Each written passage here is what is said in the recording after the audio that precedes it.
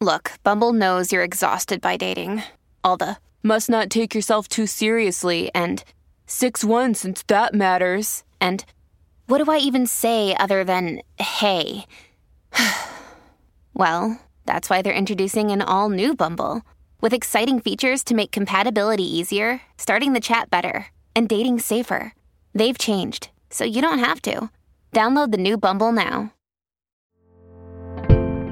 Hi friends, and welcome back to 365 Days with mxmtoon. I'm Maya, a singer, songwriter, video maker, Oakland native, and big-time magazine lover. I'm also a huge history nerd. I love untold stories, gross facts, and secrets, anything weird, dark, and funky from the past. Each day, I'm going to share some of my very favorite deep cuts with you, so let's take a look at today's stories. It's 365 with mxmtoon. New facts every day, so don't leave too soon. I'm gonna teach you stuff, no it won't be tough. Gonna go a year till you've had enough. It's 365 mxmtoon. Today, in 1925, The New Yorker published its very first print issue. The magazine is now best known for the contemporary fiction, poetry, and local event coverage that it publishes, but in the beginning, it was designed to be a funny, lighthearted publication that heavily featured cartoons, a 15-cent comic paper, as it was referred to at the time. Quite a departure from the highbrow political and cultural magazine we're familiar with today. These days, the magazine costs $8.99 per issue. The magazine was founded by Harold Wallace Ross, a journalist born in Aspen, Colorado in 1892. The son of a miner and a school teacher, Ross was working class to his bones and dropped out of school when he was just 13 to eventually become a stringer for the Salt Lake Tribune in Utah. Despite not having much of a formal education, Ross had always had a way with words, and eventually went on to work at such newspapers as the Marysville, California Appeal, the Sacramento Union, the Panama Star and Herald, the New Orleans Item, the Atlanta Journal, the Hudson Observer in Hoboken, New Jersey, the Brooklyn Eagle, and the San Francisco Call. Wherever Ross went, mischievous trouble seemed to follow, and eventually he earned the nickname Rough House for his tendency to pull pranks, like the time he stole a set of wicker furniture from the Danish Pavilion at the Panama Pacific International Exposition in San Francisco and stashed it in the city's press club for the reporters to enjoy. To be fair, I don't think that having wicker furniture in the press club would be a nice way to spend a conference. Eventually, Ross moved to New York, and his reputation for jokes and dry wit went with him. He started working as an editor at the humor magazine Judge, and was always a little bit fascinated by the idea of starting a new magazine, something he could make entirely his own. Ross wanted the new magazine to have a chatty, offhanded tone while still reflecting the cosmopolitan nature of New York City.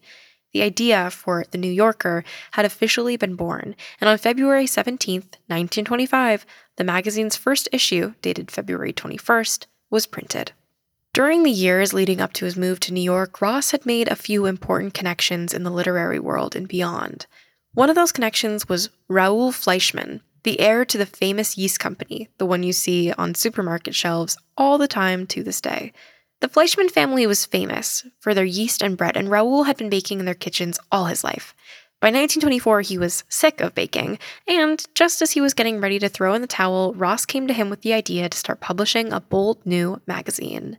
The suggestion couldn't have come at a better time. Together, the two men scoured their contacts in the literary world and eventually came up with a pretty powerful list of names to feature in the magazine that included writers like Dorothy Parker, Vladimir Nabokov, and J.D. Salinger, author of the timeless novel Catcher in the Rye. Of all the elements of that first issue in 1925, perhaps none was more striking than the New Yorker's first ever cover, designed by Rhea Irvin. The art featured a dandy aristocrat in a top hat examining a butterfly through the lens of his monocle. The character was later dubbed Eustace Tilley, and in the years since, he's become something of an unofficial mascot for the New Yorker. Every year, it's tradition to have Irwin's original artwork of Tilley appear on the cover for the print issue that falls nearest to the anniversary of the first ever publication date.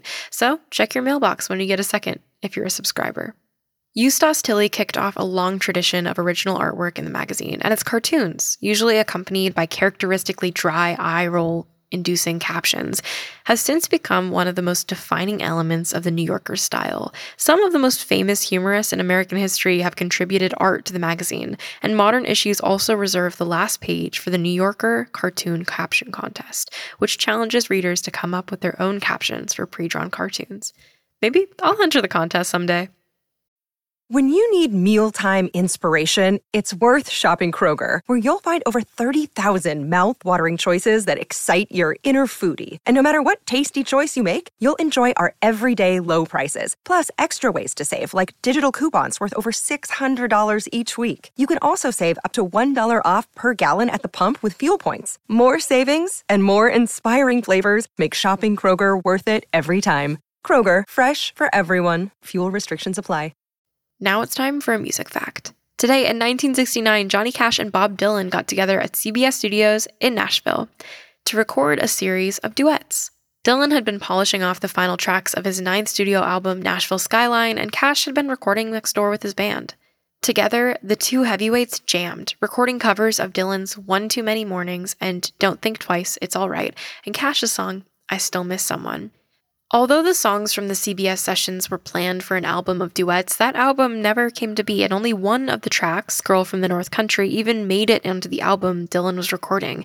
And some critics who listened to the bootlegs have even said that their voices didn't mesh particularly well together. But hey, when you combine two of music's greatest legends in the studio, you'll either get a masterpiece or a disaster. And sometimes you get a little bit of both. If you're interested in the idea of these two greats working together, some creative Googling should get you some clips, but the songs aren't available anywhere officially.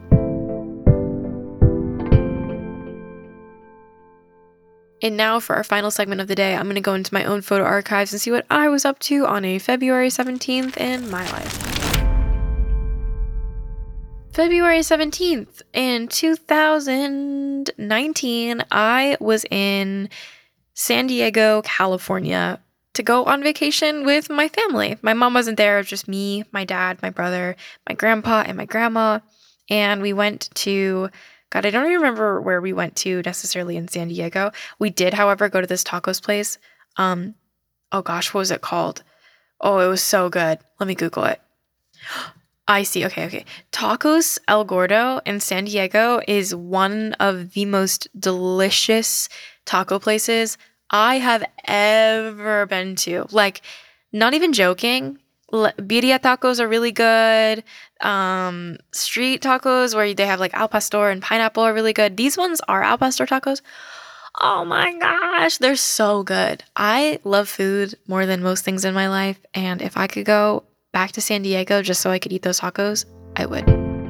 Thank you for going back in time with me, and remember to subscribe wherever you listen to podcasts. You can come back tomorrow for more facts from yesterday.